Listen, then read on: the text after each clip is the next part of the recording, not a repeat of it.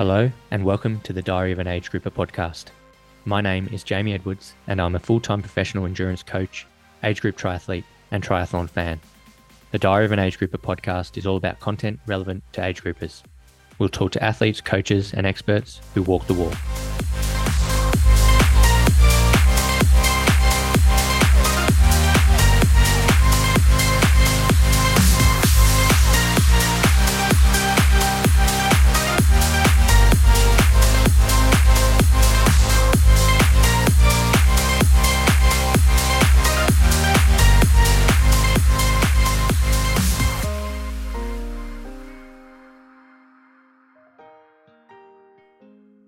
On this episode of the Diary of an Age Grouper podcast, we speak to Roland Crantock. Roland is new to triathlon and completed his first 70.3 in March 2022. Since then, he has dropped his 70.3 finish time from 4 hours and 25 minutes down to sub 3 hours and 50 minutes. Recently, he was the fastest age grouper at Melbourne 70.3. We talk about life outside of triathlon, what a typical race build looks like, managing shift work, his race at Melbourne, and the importance of disco muscles. I think we would all like Roland's rate of improvement, and we look forward to seeing what he does next. For now, enjoy the journey so far. This is the Diary of an Age Grouper. Roland, thanks for joining us. How are you today? Doing very well, Jamie. Thanks so much for having me on. No worries at all. So obviously you have just raced Melbourne 70.3 and you were the first age grouper across the line or the fastest age grouper on the day. So we're going to talk about that today. But before we get into that, can you tell us a little bit about life outside of triathlon? Yeah, so I guess I work in healthcare at the moment. So I just finished uni in my first year as a doctor. So that's probably the main thing that's taking up time outside of triathlon. And so I try to keep a good bit of a mix between the triathlon and work. So that's probably the main thing. And then apart from that, I just like to spend time with the family and the dog at home, just relaxing, kicking the feet up. Yeah, nice. So where is home for you? I'm out in the southeast of Melbourne, so I'm out in Berwick, which is turning into a bit of a hub now. It's like getting super developed, but it used to be really good for riding, but now it's like getting a bit busy with cars and stuff like that. So it's getting a little bit sketchy out there on the roads, but still managed. Yeah, but I've lived out here in Melbourne my whole life, so yeah, grew up in the area. Yep, and how long have you been in the sport? Uh, I would say in triathlon, probably about a year and a half.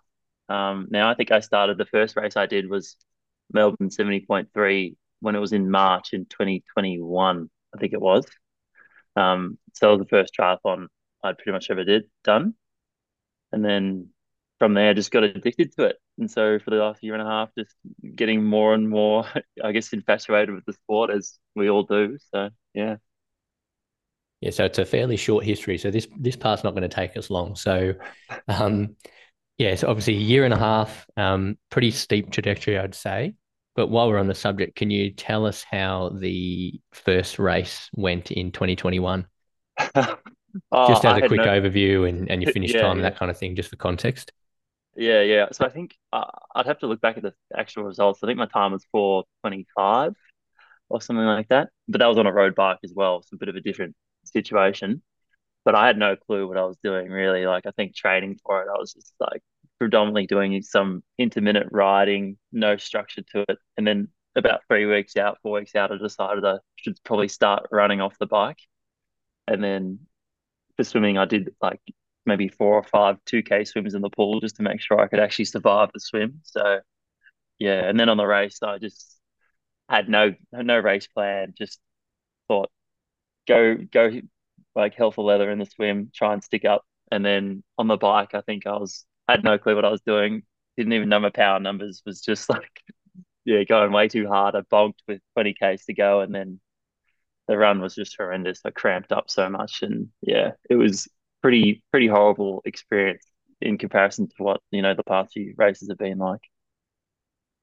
Yeah, and so what was your background in sport, if any, prior to deciding to enter Melbourne 70.3 in 2021? And Yeah, what was that catalyst for deciding you wanted to give middle distance triathlon a go? yeah. I like growing up through school, we always had to do school sport. And so I was always pretty keen into like running. Not that I'm like a particularly good runner, but I was always into it, like just doing sort of longer runs around. And then I got really into rowing whilst I was in like high school. And so I did that for a few years up until year 12, and then stopped that as I got into university just because the time commitment was proving too much of a bit of a difficult thing. And then from rowing, I remember one of the coaches one time had said, "Oh, cycling's actually really good cross training." And so in about 10 or 11, I picked up cycling and then fell more in love with cycling than I sort of had with rowing. And so I had already had that running and cycling background. And then throughout school, I'd always had swimming lessons and everything like that. So sort of done all three of them, you know, outside of each other. And then I think like it got to COVID and I sort of, I don't know, got a bit bored with what I was doing. I was just sort of doing uni and some intermittent riding. I thought, oh, would be good to just get out there and have a crack at something. And then I don't know why I chose to do an iron half Ironman. Thought it sounded cool, so thought I'd give it a crack. And then yeah, there you go. Yes, mate. And that was literally your first triathlon? Yeah, yeah. I mean, I didn't even do the Weet-Bix kids triathlons growing up. Wish I had, but no, that was the first one. Yeah, okay. And how you were rowing for 2 to 3 years. So what sort of level, like what was the training commitment there and what distances were you racing at? For rowing, was it? Sorry. Yeah, for your rowing, yeah. Yeah, yeah. Throughout school, you just do. I think from year 10, you pick it up, and so for about 3 years of rowing, and then um, I mean, it's just schoolboy rowing, so you're doing like 2 to 3 sessions a week in the boat, and they get you to do some cross training on the running and the bike as well. But yeah, I never like got to an elite level outside of rowing. I think I went to the Vic, like the national championships a few like 2 years and won some of the races there. But no, nothing super special. Interesting. And did you do any testing through that time through the later years of school? And was there any other indication that you might be quite good at endurance sport, or is it just something you enjoyed doing and naturally gravitated towards and just evolved from there?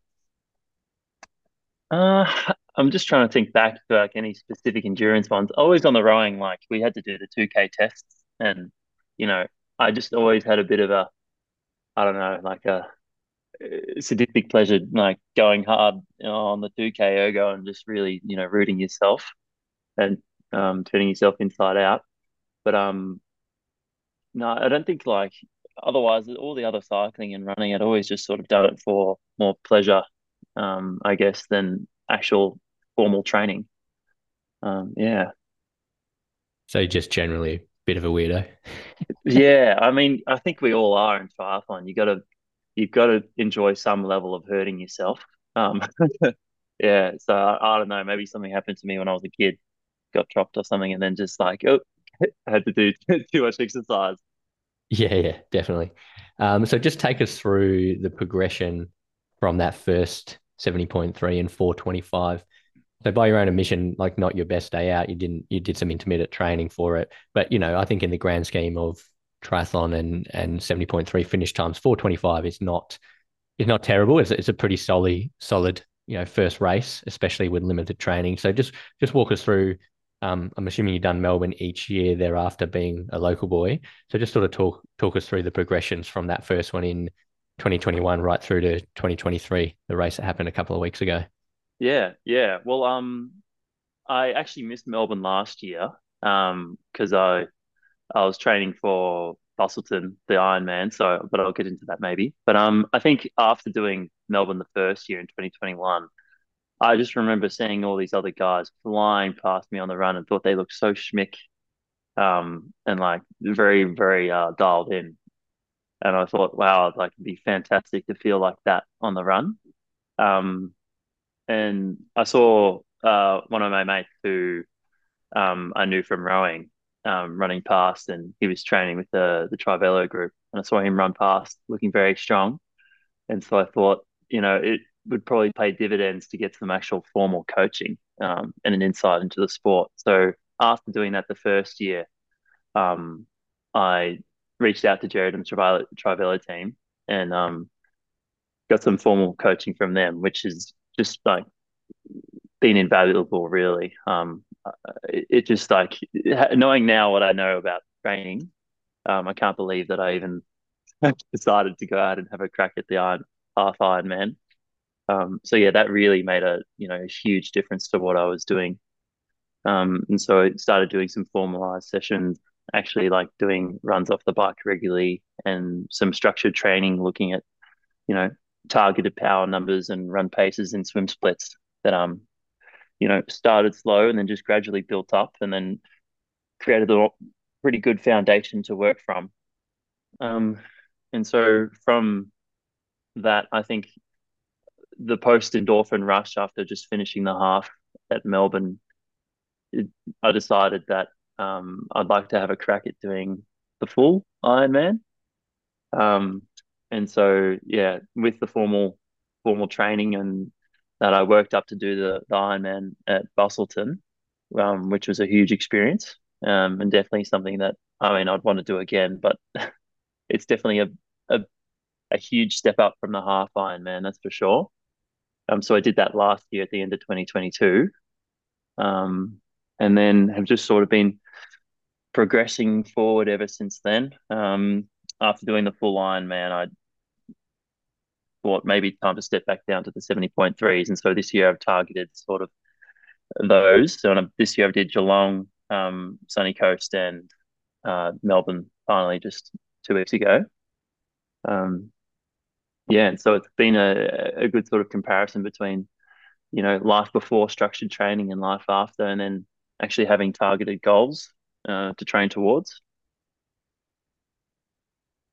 Yeah, sweet. So how did that Ironman in Busselton go?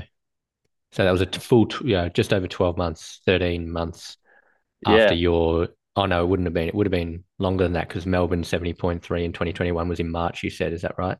So it would have been yeah. sort of, more like a year and a half worth of structured formal training with It a coach guiding you and went over to Busselton. So how did that first Ironman go? it was definitely experience. I'll have to check the date because I think it was actually in the same year. I might be getting my dates confused. It was March 2022. So it's actually last year. I did my first one. Ah, okay. Um, Yep. Gotcha. yeah, Yep. apologies for So that. same year. Yeah. Gotcha. Yep. No Same worries. year. Yeah, and as I said, you know how you're always in the middle of the race, you think, oh, I'm never going to do one of these things ever again, I've had and that you just thought from time to time. Yes. and you're just hurting.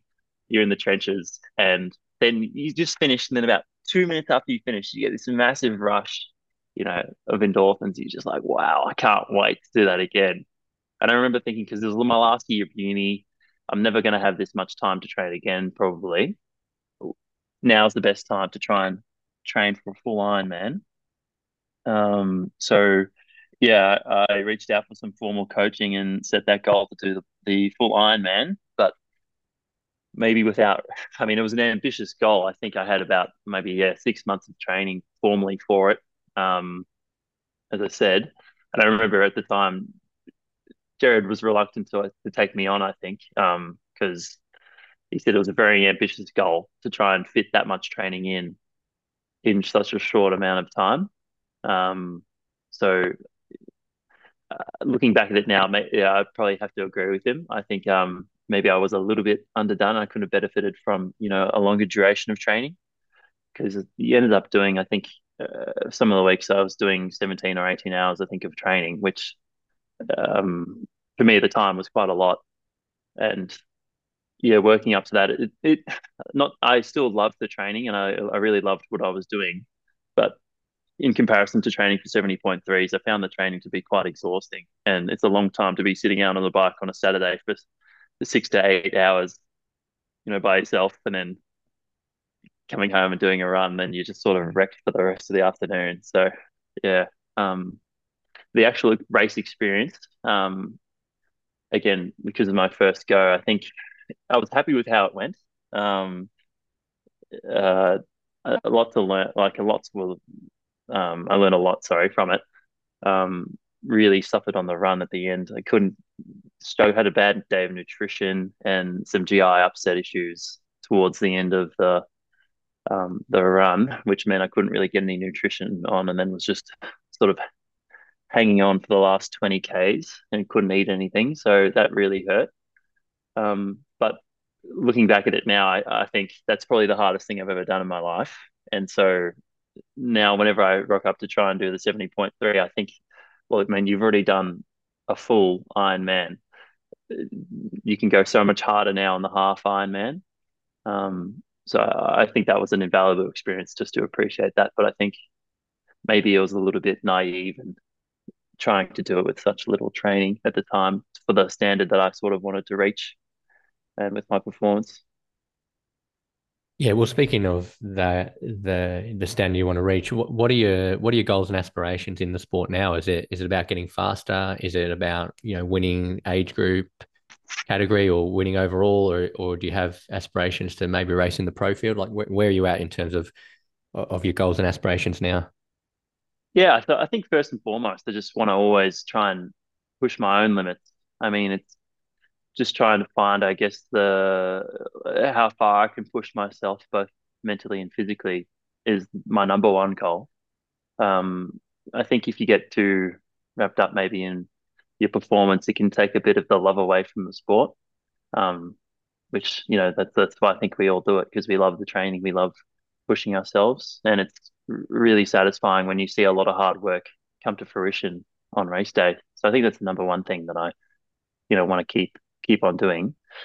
Um, as for like continuing on with age group first professional aspirations in the sport, I mean, I would love to be a professional one day. I think maybe another year or two of continued training might be the best thing for me. I'd like to maybe continue to show that I can still perform at like a higher level, or maybe prove that before I maybe rush into stepping up. But I'm not too certain, to be honest. But I've signed up to do the age group world champs over at New Zealand next year. So I will probably be targeting that for next season. So we'll see how that goes. But I think that'll be the plan for now, and then just throughout the year continue to just try and uh, progress my own standards and try and push myself and lift the bar a little bit in my own performance. Yeah, Yeah, cool. So maybe 2025, that could be where once you get through Taupo in 2024, you potentially reassess after that, see how you go, and potentially step up into the professional ranks if you feel like you've sort of proven to yourself that that could be feasible, and looking across to some of the performances in the pro ranks. So that'll be an yeah, interesting journey, and even at that point, it's you've still only been in the sport probably less than 3 years, so still quite an impressive and steep trajectory. So yeah. No, well, thank you. Thanks for those kind words, Jamie. But yeah, I think that's probably a reasonable plan. I'm just trying not to make the same mistake as I did maybe for the Iron Man and rushing to things, but we'll see. It's always a good thing as well, maybe to I don't know. Having said that, being in a pro field where you're maybe towards the back of a pack can push you and really motivate you to go harder. But I guess it can also work in the same way where if you're struggling to hang on, sometimes maybe it can be a little bit demoralizing. So I'm not sure how I'd react in that situation, but I think I'm fairly intrinsically motivated so that it wouldn't bother me too much. But yeah, just something to think about, I think, before jumping into it. yeah, it's probably getting that mix right of what are your motivations, and then if your underlying goal is to push your own personal limits, is racing in the age group field and doing it the way you've done it so far going to yield the biggest improvements in performance, or is it stepping up into the pro ranks and potentially sort of being back of the pack and aspiring to be better or pushing to be better? Is that gonna be the environment where you're gonna thrive? And I guess time will tell on that one. Yeah, yeah. And having said that, though, I mean, I'm still fairly, I think, naive when it comes to the divisions between being a professional and, you know, amateur sort of athlete. So maybe I don't understand like the actual logistics behind it enough to make a formal decision. So I probably need to go and educate myself a little bit better about how that all works as well before I jump into it. But yeah, Yeah, definitely. There's a bit more to it than just comparing your times and go, oh, I could match up here. Because obviously the pro race is you're racing and it's a racing dynamic. Whereas, in theory, as age groupers, we're time trialing and seeing who ends up with the fastest time, which we might get into some racing dynamics and how you approach race day when we start talking about Melbourne. But before we get into that, you mentioned earlier you have studied and you are now a medical doctor. So can you just tell us a little bit about work, your work hours? Are you doing shift work? And how you sort of manage that with your training? Yeah, happy to go into it. It's a bit tricky with training, um, especially because as a junior doctor, you swap rotations quite regularly. Every 10 weeks or so, you'll be put onto a different unit. So that really does sort of make finding regular hours tricky, especially if you're doing emergency work as well, which I've done predominantly throughout this year. I think I've had 3 rotations out of the 5 have been in the ED, which means that like you may one day you might be working from 7:30 till 5:30, and then the next day you might be working from 2 till midnight, and then you might have a day off, and then you might be doing a run of 2 or 3 night shifts in a row from say 11 p.m. to 8 o'clock in the morning, which definitely makes it tricky to sort of one regulate your sleeping and your rest as well as the training and fitting it in. So it has been tricky. I think the most important thing or the most helpful thing that I've had is, as I said, having that structured sort of training and like a training plan from a professional and someone who knows what they're doing. So I think having a coach is the most helpful thing, to sort of, I guess, either plan your life around the training or sort of mold the training to your work life. And so it was quite easy to sort of like, if you needed to, you could swap, your long ride and your long run day to midweek or split them up if you needed to, if that's just what was available. Um, and so for work, it's just, as I said, I really do love the training.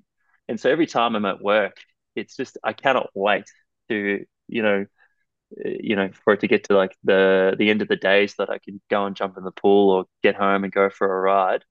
Because it's just I'm just so motivated to go and get training. I don't know why, but I just really do love it.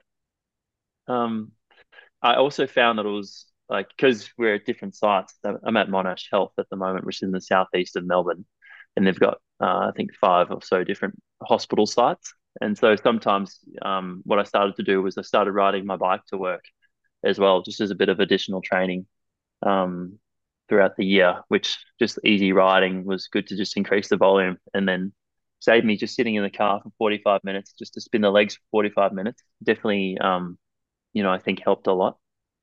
So that was a good trick I think I sort of found throughout the year to maximize my time.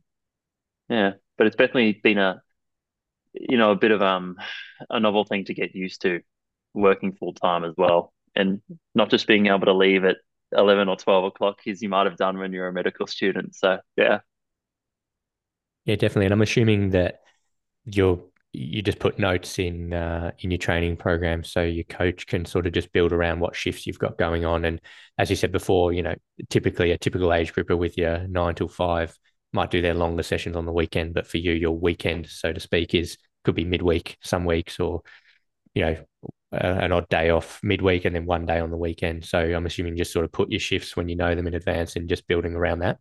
Yeah, exactly right. Exactly right. And I think just having flexibility in your training as well, um, is probably the main thing. Not being so rigid that like if you need to change a shift or if you need to change if there's something important that's popped up in your work or in your personal life that sometimes you got to have to work around that.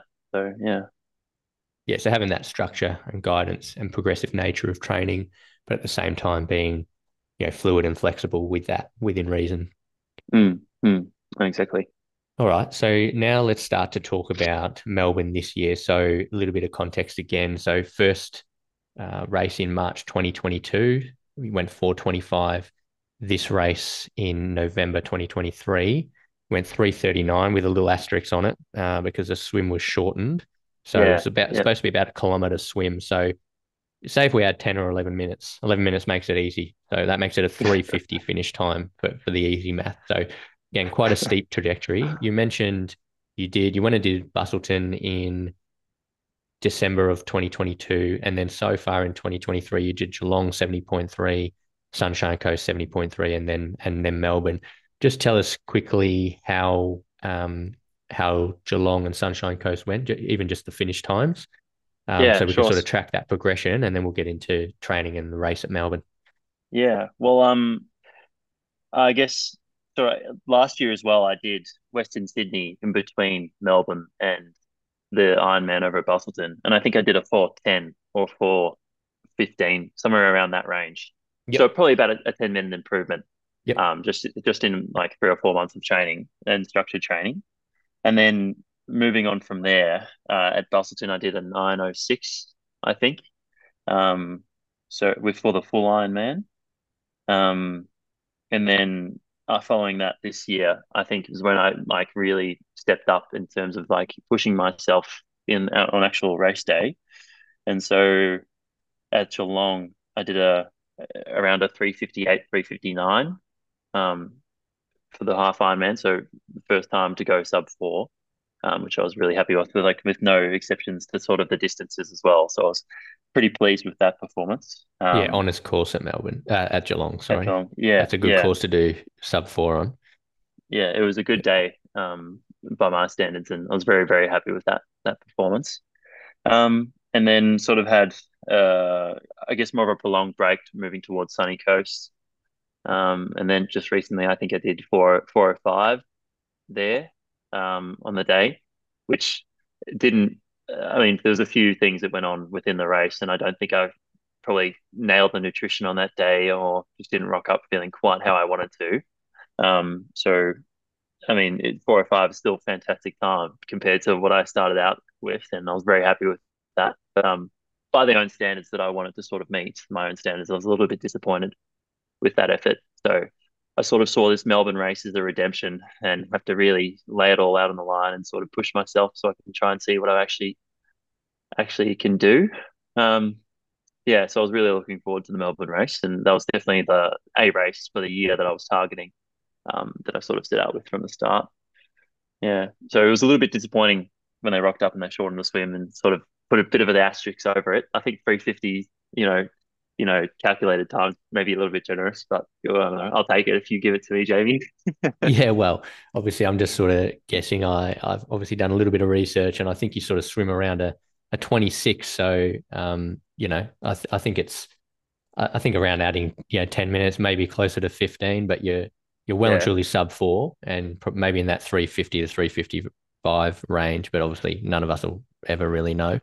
Yeah. Yeah. It's just always a bit of a shame when there's an asterisk when as age troopers, I think one thing we are doing is we're chasing times and seeing improvements in times, even Mm, though it isn't always, a fair match. The distances should always be the same. Obviously, you get different courses and different conditions and different racing dynamics with the rolling start, but I think definitely within that range. For the sake of this conversation and looking at that progression over the last year or two, would yeah. be fair. Yeah. No, no. I think yeah, it makes things very easy, and yeah, it's very kind. Thanks. No worries. Okay, so tell us about the prep leading into Melbourne. So you've done Sunshine Coast. Not everything went, according to plan there.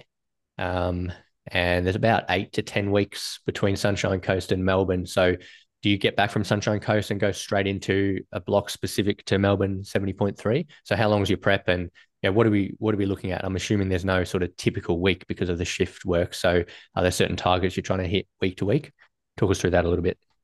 Yeah, so I was actually up in Mildura for the last, like, I guess, a few weeks of the training, just because I was like, again, it's another satellite division of Monash Health, and so I was up there doing a surgical rotation, which had more regular hours, thankfully. So I was able to structure my training a little bit more regularly. So yeah, as you said, got back from Sunny Coast and pretty much got straight back into it after a little bit of a rest, maybe a few days off. After that, and I think I got straight back into maybe a little bit of higher volume. So did a longer ride the first weekend back with some like 30 to 45-minute efforts throughout the ride. Just to sort of like a bit below race pace power. And then there was a run off the bike, and that was sort of the general sort of trend for the next 4 weeks of um, longer rides with smaller segments of uh, close to, if not a little bit under, race pace power, just to sort of simulate that with then some running efforts as well.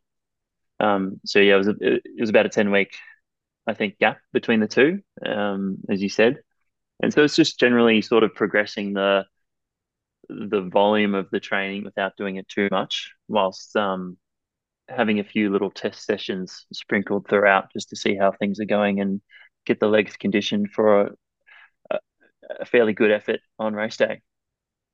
Okay, so when you said more regular hours, was it more like a Monday to Friday scenario?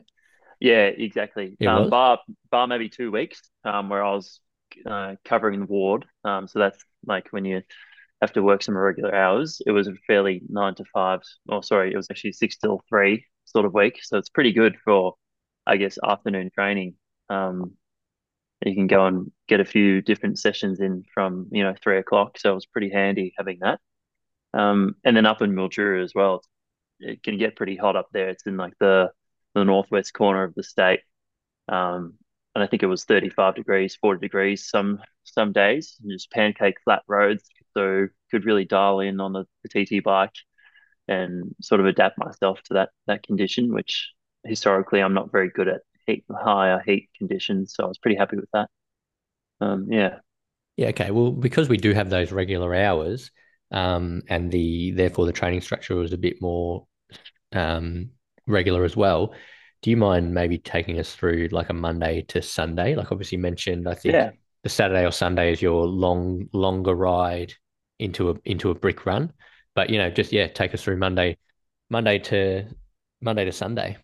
Yeah. So Monday was predominantly just a swim day for me. So I might get in the pool and do maybe like three to 3.5 Ks of swimming, about an hour of work, with some like 100 meter efforts, or like VO2 efforts on the Monday. So it's predominantly like a swim slash recovery day from the weekend. Yep. And then on And hundreds of Tuesday, VO2 for you. What sort of pace are we talking? What are you trying to hold and what are you leaving on? so the sets like would differ, but predominantly if I was trying to do like hundreds with maybe 30 seconds rest, I'd be trying to hit the 118s, Yep. around that pace, 115 to 120 maybe for there. And then if I was leaving with like just 10 seconds rest, maybe close to 120 to 125s, for those. And then I might do like 10 100s leaving on 10 seconds. So what's that? Maybe on the 130 or the Yep. 135. Yeah. So Um, depending on what the type of session. So if it's a VO2 type yeah, session, you get more rest, and so obviously go a bit faster. If it's more of a dialing in a tempo or race intensity, shorter rest, yeah, and yeah, therefore a little exactly. bit slower. Exactly right. Yeah. Yep, cool. All right, on to Yeah. Tuesday. Yeah. So Tuesday was uh, a ride day, like with a run off the bike.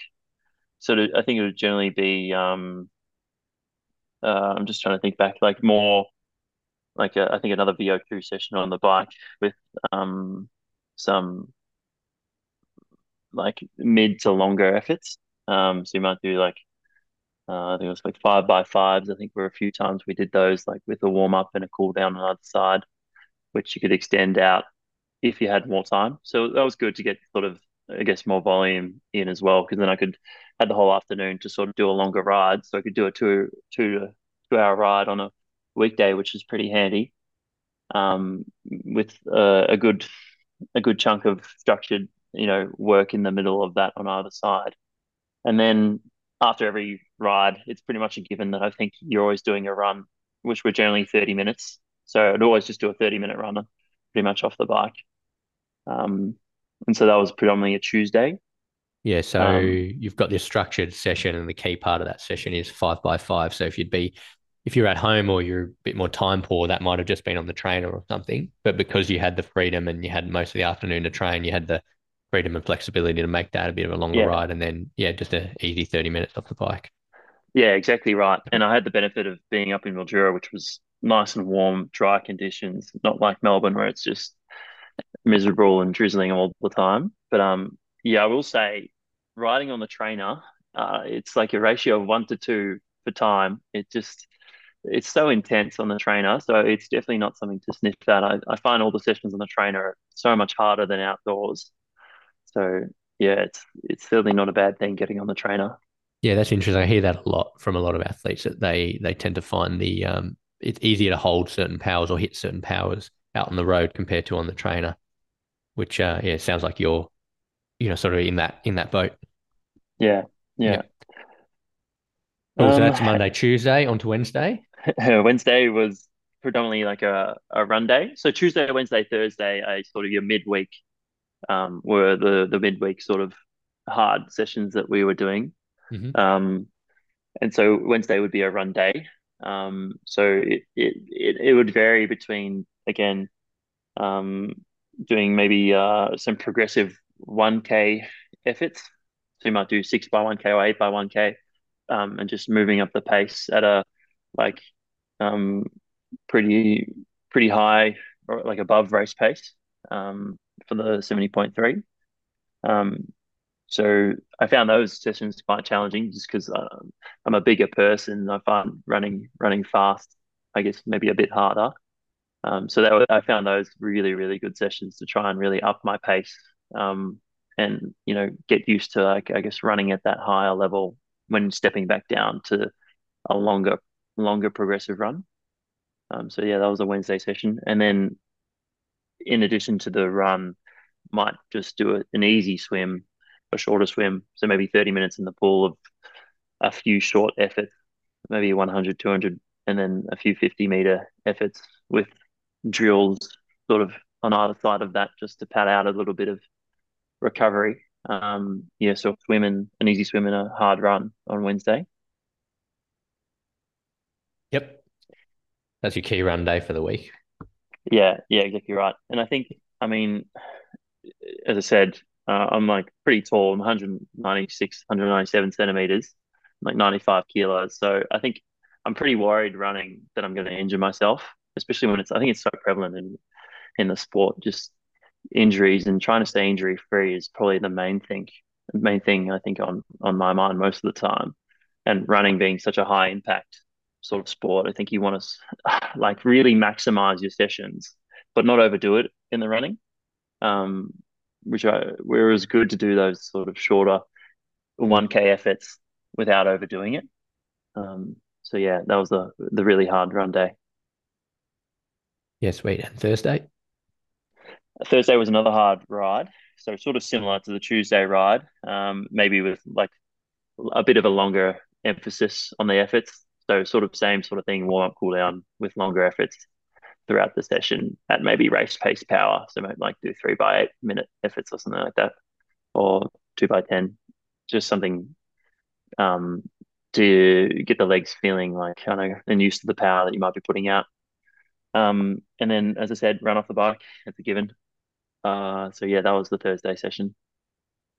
Yeah, so lower intensity than the Tuesday ride, but more dialing in your race intensity. But yeah, one theme so far, everything's quite simple, which is a good thing. But just an observation is you're pretty simple. Hundreds in the pool, some VO2 work, 5 by 5, 30-minute runs off the bike, some 1K reps, and then yeah, up to 3 by 8 or 2 by 10. So far, very very simple, very repeatable. Yeah, So well, I mean, obviously that works. yeah, exactly right. I think, I mean, I think Jared and the Trivello team, they're very dialed in with their program. They've got, a very good, results sheet on. They can look at their training and see what works and what doesn't work for them. And so I think, they've really applied that fairly well to a lot of their athletes. And so it's certainly what's worked for me, and it definitely works well just to replicate it and keep on going. And yeah, it's been very, very helpful. And then so I guess looking at from Thursday on to Friday, the session that I'll do on Friday would be predominantly a swim session, which was more focused towards in like longer efforts in the pool. So it might be like 2 by 400 or 1 800, with followed by some 200s and then stepping down to 100s in the pool, usually around that 3 kilometer, 3.5 kilometer sort of total distance in the session um, for the day. And then just because it's preceding the weekend, that was predominantly the only session on the day. Sort of seems like a recovery day, if you can call it that, because he's still doing a session. But yeah, like active recovery, Yeah, leg rest getting day.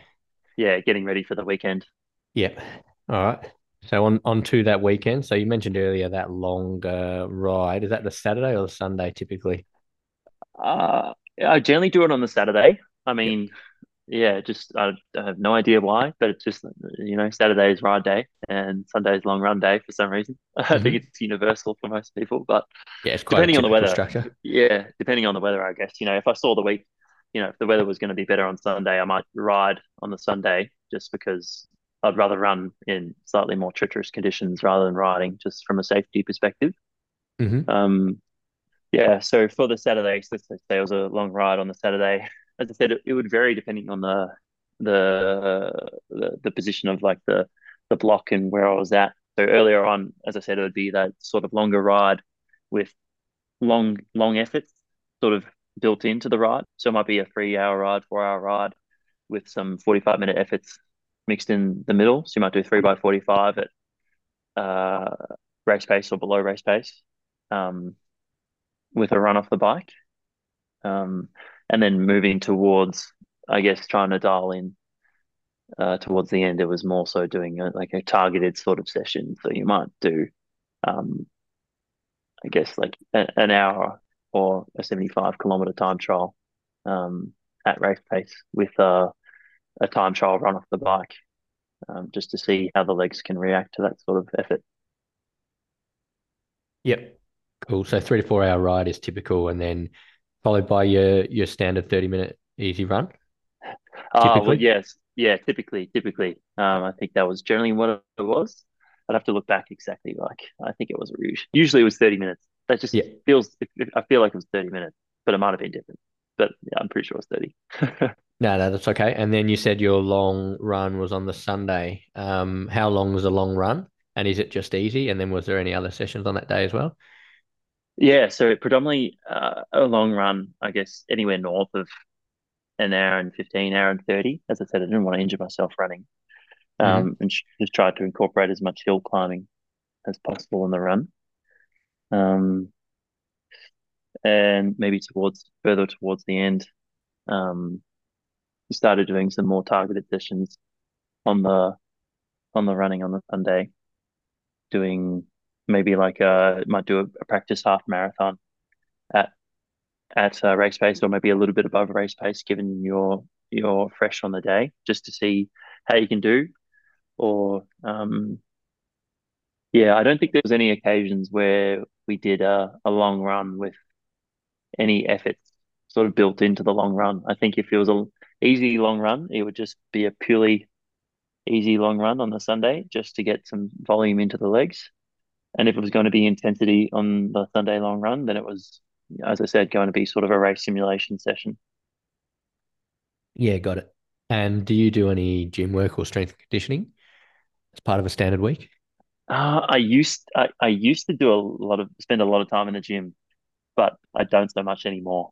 So like as I got more and more into, I guess, structured training, I found it just, I mean, yeah, a bit tricky to sort of incorporate it. Maybe I was just a bit lazy, but uh, I might just do one session a week. And then, to be fair, it's not even training anything that'll help triathlon. It's just training the disco muscles. So like, biceps, pecs, nothing too serious. Okay, so it's not like strength and conditioning that is sort of No, no, functional or yeah, relevant for endurance sport. It's just more, yeah, um, make your arms look good in a singlet. pretty much, yeah, just to keep, Look good it when you shows, take yeah, your top off running in yeah, Ventura. Yeah, no worries. That's all right. shows the Okay, so we vanity got like coming through. all right. So you got yeah, three. Looks like a standard week is three swims, three bikes. Interestingly, you mentioned your running and not wanting to get injured, but you actually do five runs if you include the three little brick Yeah, sessions, easy, and then your long run, and then your specific run with the typically the 1K rep. So your frequency's up there. Obviously, the intensity is low in 4 out of 5 of those, unless you're doing a specific sort of race simulation or testing session. Do you happen to know your totals across swim, bike, and run in terms of distances covered, and then what an average week of training is in hours? Oh, um, off the Just top to of wrap a my bow head, in sort of your typical week. yeah, I mean, on the bike, it's always tricky. I think I might have been doing like time wise, maybe 5 to 6 hours on the bike. I think Hmm. I don't you're not going to be able to quote me on these numbers because I don't have the like Training Peaks or Strava up. So, but I think it was generally around that, generally averaging around 200 k's on the bike. Not Yeah. that that's a bit of an arbitrary number because you could be doing hills or you could be on the trainer, so you never know. Yeah. Um, and then maybe running. I think generally around like that 40 to 50 kilometer sort of range, getting that in on the week. Um, and then swimming maybe 8 Ks maybe throughout the week, 8 to 9 Ks. So, I mean, a lot of training, I guess, like um, from, I guess, from a layperson standards, but compared to what I guess the professional guys are doing and some amateur age groupers are doing, it's nothing crazy, but yeah, probably in total, maybe like 10 to 15 hours of training, I think, in the week.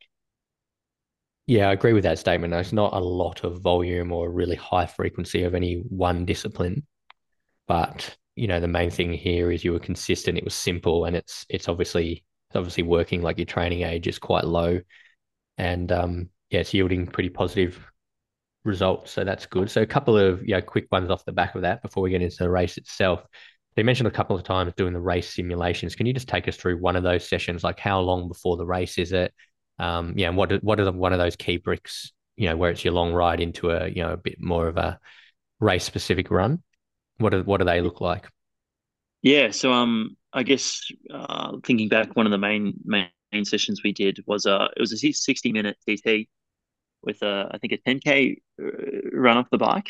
So the 60-minute at I guess the FTP sort of power that I had, just to see, or maybe a little bit under, like so like 85 to 95% of FTP for that 60-minute effort.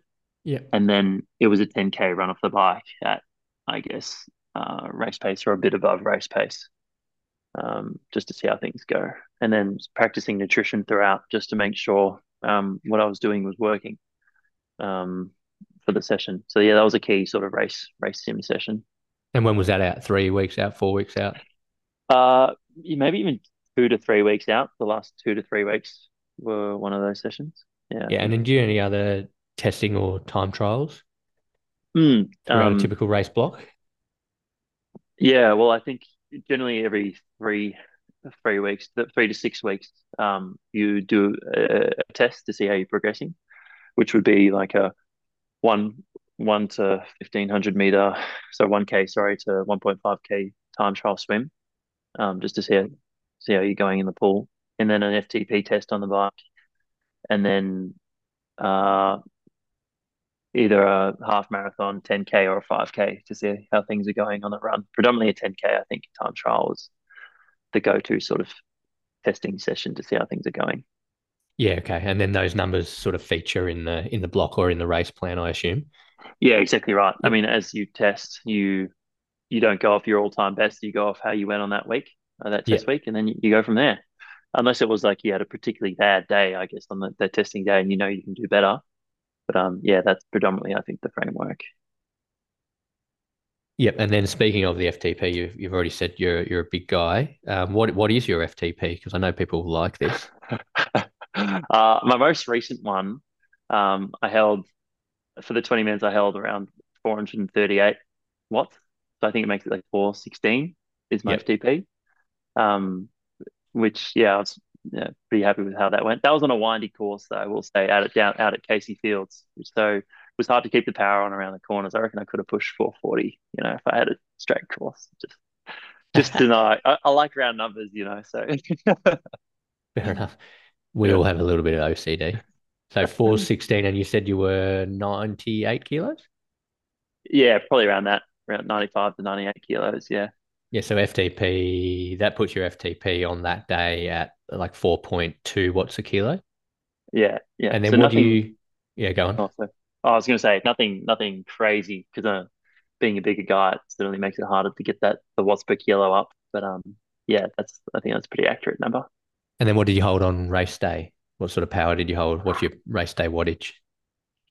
Um, I think the first, so I broke I think the average might have been around 350 watts for the full 90 Ks, or maybe up to 355. I should be able to quickly check for you actually, and not just make numbers up. That's around. 348 was, yeah, 348 Yeah. was the average power. And then so Yeah. I think the first lap I held 360 watts, Yeah. because that was the sort of limit I was trying to hold. And then on the second lap I dropped down a bit and obviously averaged probably 340 for that second lap. Yeah. Okay. So you're in Yeah. sort of around that 3.6 watts a kilo. So that you must be quite aerodynamic and quite efficient too. Have you done a lot of work on your bike fit, or you just naturally sit on the bike quite well? I've done it, I'd say predominantly just looking at the mirror, that I've got to try and get things lined up. I haven't had done anything formal.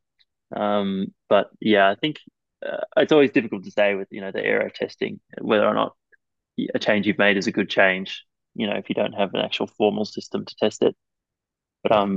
yeah, I think I mean, yeah, I think I try as hard as I can whilst I'm riding to just keep my head down and not crash. Yeah. So again, just real simple things. So you must be a natural. Um, Well, I think I take a lot of time just to look at what other people's doing, what a professional's doing. I mean, it's free speed really if you can just change your position. And I guess the smaller you can make yourself, the faster you will go. Um, in a very very simple way of looking at it. I chuck the bottle down the top because that's what all the other people are doing. Whether or not it makes a difference, don't know. yeah, that one's a But pretty yeah, well tested. I think that's a pretty much a good one. Were you in the calf sleeves yet? I have got the calf sleeves. Yeah. Yeah. I mean, I was not sure about the look the first time I saw it, but it's grown on me. And yeah, whether or not, again, I haven't looked into the formal numbers of what they're providing me, but anything I can get, I will take, I think. Yeah. Yeah. Fair enough. All right. And are you doing all your riding on a time trial bike? Or are you ever getting on the roadie? As we get closer to the race, if I'm doing a specific block, I'll try to just stay on the time trial bike. But I do have a road bike that I will use as well. So now I think I'll jump back onto the road bike, and I'm getting into doing some of the crit races that are going on around Melbourne at the moment. So I'll be predominantly on the road bike now. But yeah, I think if I'm doing a triathlon specific sort of session, I should probably do it on the tri bike. Just simulate that position, and then because you're using different muscles on the different bike as well. So yeah, Yep. Okay. So you've had a good block. You're leading into the race. So tell us about your goals for this race. Were they time based like we discussed yeah, before, or was it about sort of racing and winning your age group? Where did you know you'd be near the? I'm assuming you'd know you'd be near the pointy end of the age group field. So yeah, what was the plan for the race, and what were the goals for the race? yeah. Well, as I said, I wanted to first of all, I wanted the redemption race from what I thought I could have done at Sunny Coast. So that was the main thing, sort of motivating me, and then just wanted the platform to sort of push myself and really dig deep and see what I could do with all the hard training that I'd sort of pieced together. So moving into the race, I didn't have any sort of, I guess I'd always wanted from Geelong, I thought the next goal, but I want to try and hit that sub 350 minute goal. So that was, I guess, a loose goal that I had in the back of my mind. But, I thought on the day, don't try to worry too much about the time or your actual, I guess, finishing position. Just go out there, stick to the numbers that you've done on training, sort of fall back on your training, and do what you know you can do, and let the finishing time take care of itself, really. Yep. Got it. All right. So just walk us through swim, bike, run quickly then. So we have a recap of the day. We know the finish time was Yeah. 3:39 with an asterisk, which I'm sort of calling a 3:50, ish.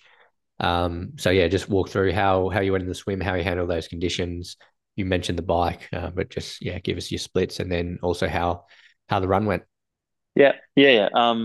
So I guess yeah, obviously everybody has the same experience on the day, same conditions. So got down to the transition nice and early just to get everything set up. As you said, everyone's a bit OCD in triathlon, and I think I'm particularly like a type A sort of personality, so everything's got to be lined up perfect. And then I was looking forward to the swim. I would say like I'm probably more of a middle to like upper pack sort of swimmer, so I definitely benefit, I guess, from that a little bit from the swim, especially when you got a wetsuit and you're drafting other people as well. So that helps. And so I was a bit disappointed when they shortened the swim, I guess, for that reason. Um, but those choppy conditions, they were certainly pretty hectic, and it was tough to get out to that first buoy. Um, but I've swum a fair bit in the bay and know what those conditions can be like. So I've certainly practiced out there in the open water, which I think is a must. I think if you're going to try and have a good go, because you can never know what the conditions are going to be like. So yeah, my main pace was probably a 120 to a 124 for the swim, which I think I ended up doing probably something around that, maybe a bit slower on the day for the 900 meters or 1K, whatever it was. So yeah, but look, just as it played it safe in the swim, sort of started maybe in the middle of the first wave towards maybe the back. It's so hard to get a good position in that T that the starting swim. I was standing with my friend, and then we were honestly five back from the start, and then they said, "Oh yeah, all the age group has come forward," and then immediately I was about 50 people back. I don't know how it happened, but anyway, yeah. So that Yeah, the rolling starts are tricky like that. If you want to try and very get a warm up and do that, but you also want to line up and be near the front, it can, yeah, it's tricky to manage. Sometimes I've managed yeah to be right at the front, and other times I've got caught and been, yeah, way back and just not where I want to be. I guess the yeah positive is, your rate, if you're delayed for any reason, your race only starts when you cross the line. But if you like to sort of be near the pointy end, or you're going to be near the pointy end, it can be a bit tricky. And then for the guys racing for positions, it's yeah, you can be tactical with where you start as well. So it's an interesting one. I don't think it's going to go anywhere. Yeah, for no, I now, don't think it's so. obviously not up to us, but yeah, it is Yeah. definitely an interesting conversation. Yeah, it's a tricky one as well with the swim. I never know where to start because, as I said, I don't think I'd ever lead the swim, but I'd benefit from being on someone's feet who are faster, obviously. Mm. And you don't want to have to be slowing down to swim over the top of people. And obviously, you don't want to be doing that anyway. But then there's always a lot of people up the front of the swim who are very good, but then also maybe who like get past. So it's a bit tricky trying to, find the right medium between that. Yeah, Um, agreed. but it's helpful to have that draft, that's for sure. Yeah, yeah, definitely. Being surrounded by some faster athletes, whether it's cross swim, bike, and run, can definitely help elevate performance. But it's just tricky to gauge what that is because it's such a Yeah, big range of athletes, even within the four individual categories. So yeah, exactly right. anyway, that was a swim. You plowed through the chop in the Yeah, bay, and yeah, heading out onto the bike. So tell us how you found the yeah, bike. yeah. So, I mean, for me, perfect conditions really like a little bit of a wind, but not really that noticeable. It actually felt like a tailwind in both directions, funnily enough. I don't know how that's possible, but You probably the must only have good day, legs. That never happens. the only day of the year I think in Melbourne where it's like not howling in one direction. So that was pretty good. But yeah, not too hot, overcast. That was fairly good. You're not going to sweat too much. You don't have to have too much hydration. So managed to jump on the bike and just locked into my power as sort of quickly as I could. Did a few activation sort of efforts going down towards that first turnaround point. Um, and then as it turned the corner, just got in position, did the shoes up, and dialed in for the 90-minute on the 90-kilometer ride. Sorry, and just tried to hit the power that I'd set and sort of knew that I could do through training. Yeah, and I think you said before, was that 360 for lap one and 340 for lap two? Funny. Yeah, exactly right. Yeah. Exactly right. I think I lost one of my bottles out the back, bounced out the nutrition bottle, which is a bit of a shame. So stopped a bit and picked up some gels from one of the aid stations on the second lap. But not that I think that probably is a contributor towards the power, but yeah, that was certainly maybe affected it a little bit.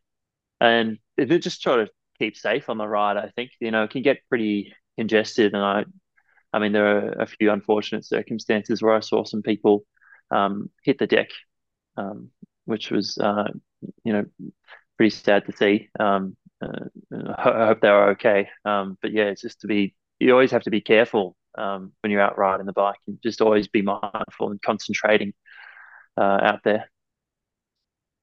And were you solo for most of the ride? Were you with a bit of a group? Was Oh there two or three of you riding? no, Or I was by myself all day. yeah, yeah, nice, Yeah, cool. I don't think I've ever been on a bike ride where I missed someone. Yeah, If there one of you the go. event, You like must be riding yeah, too fast. So, what was your bike split? two oh 204, I think it would be like around 204 flat. I think it would have been. Yeah, solid. Um, That's pretty quick. No wonder you're riding by yourself. yeah. Oh, Cool. All sorry, I'll right. get the So, time. 204:38 was the time. Yeah, yeah, nice. Okay. yeah. So, swim went pretty well, non-eventful. Bike pretty solid. Locked into your power. 2 or 4 split. So, how'd you feel coming off the bike, and how did the run go? What was the plan of attack on the run? Yeah, felt good coming off the bike because had sort of eased up, I guess, a little bit in the last five Ks, just to sort of give and shake out the legs a little bit, and just have them feeling fresh. Took on a caffeine gel in the last, I guess it was 5 Ks, just to get ready to hit the run. So yeah, I was feeling good.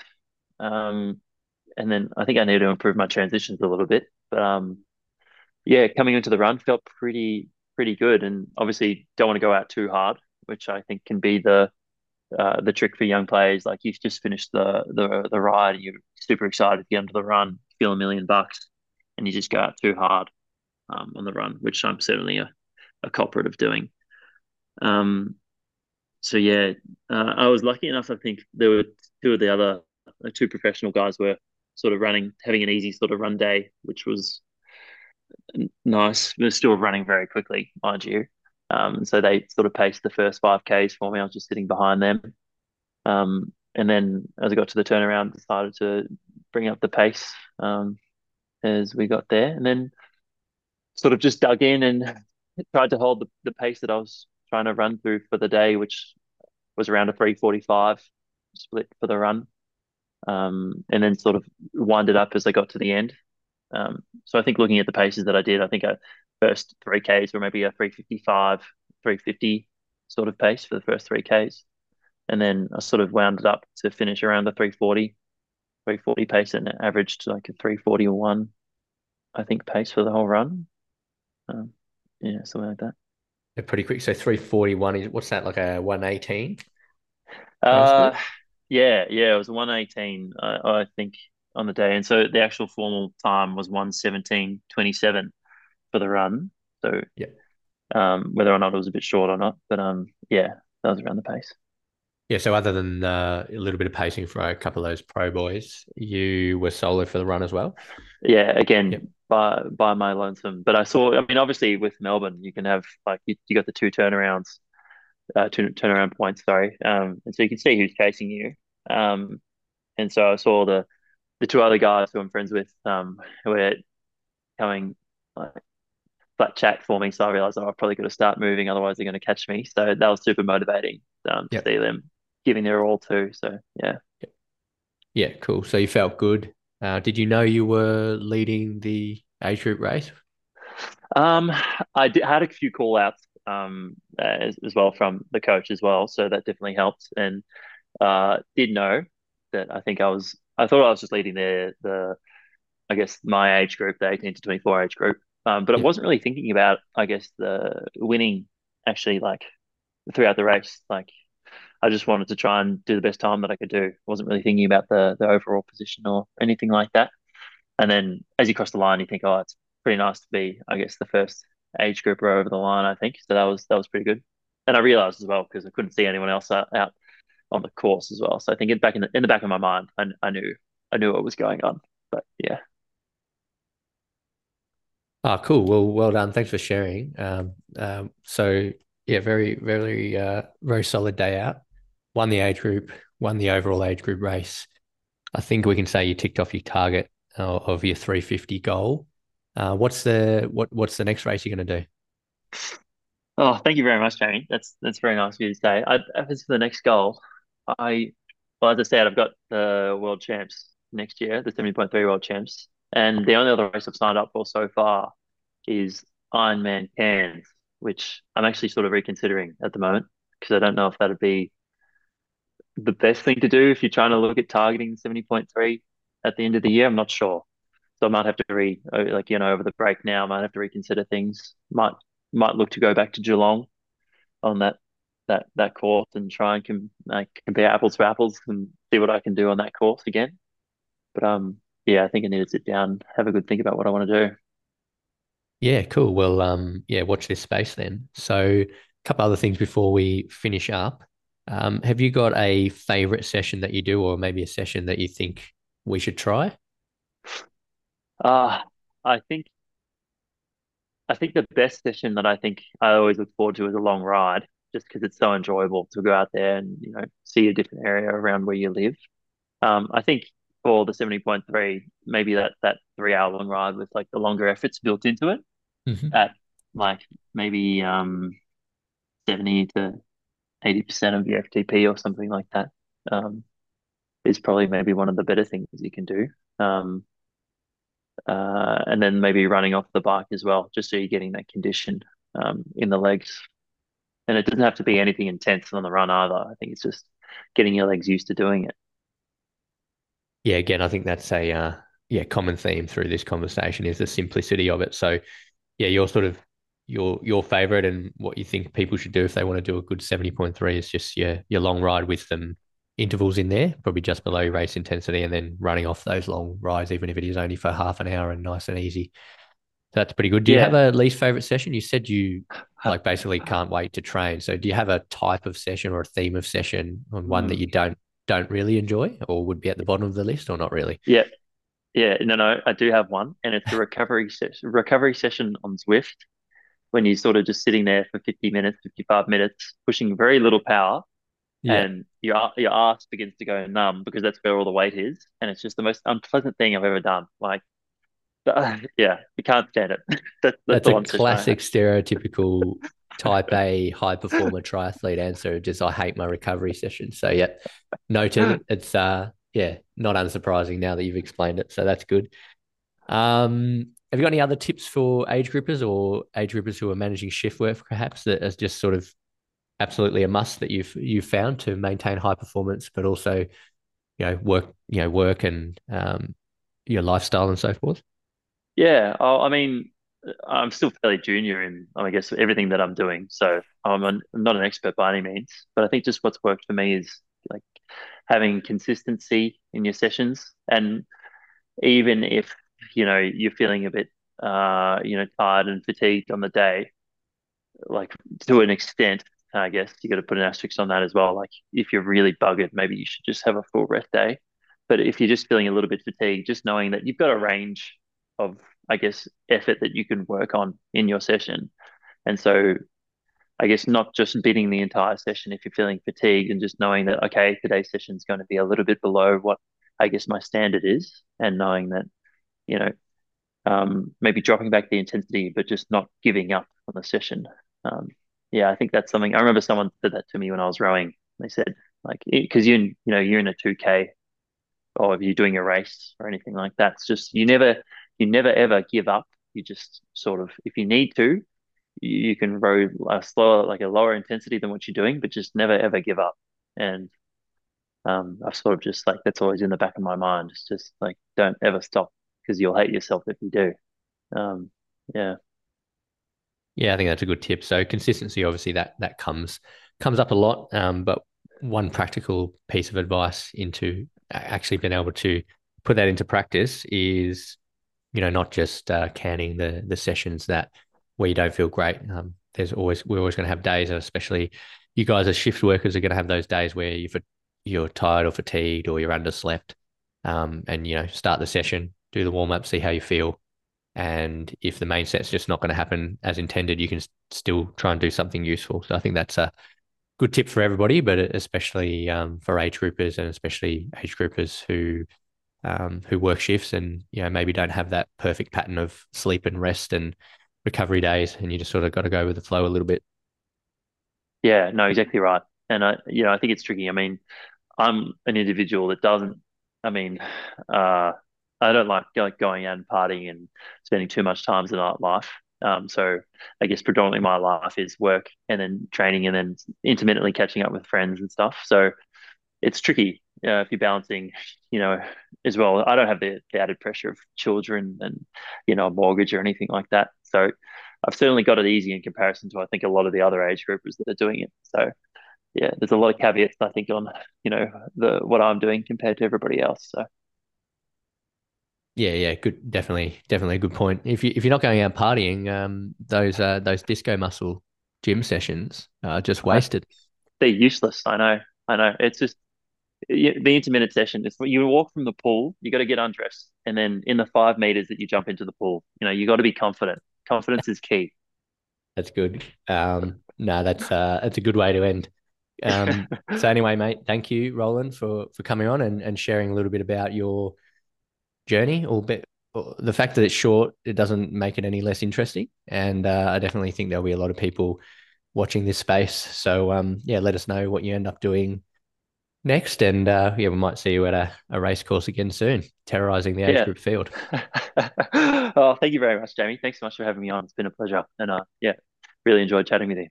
No worries. Thanks, mate. Cheers.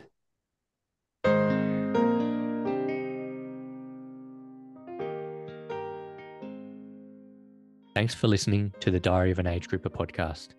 If you have any questions, feedback, or ideas for future guests, please contact us via the Diary of an Age Grouper Instagram page. Alternatively, you can email info@jetcoaching.com.au. Don't forget to like, comment, share, and subscribe.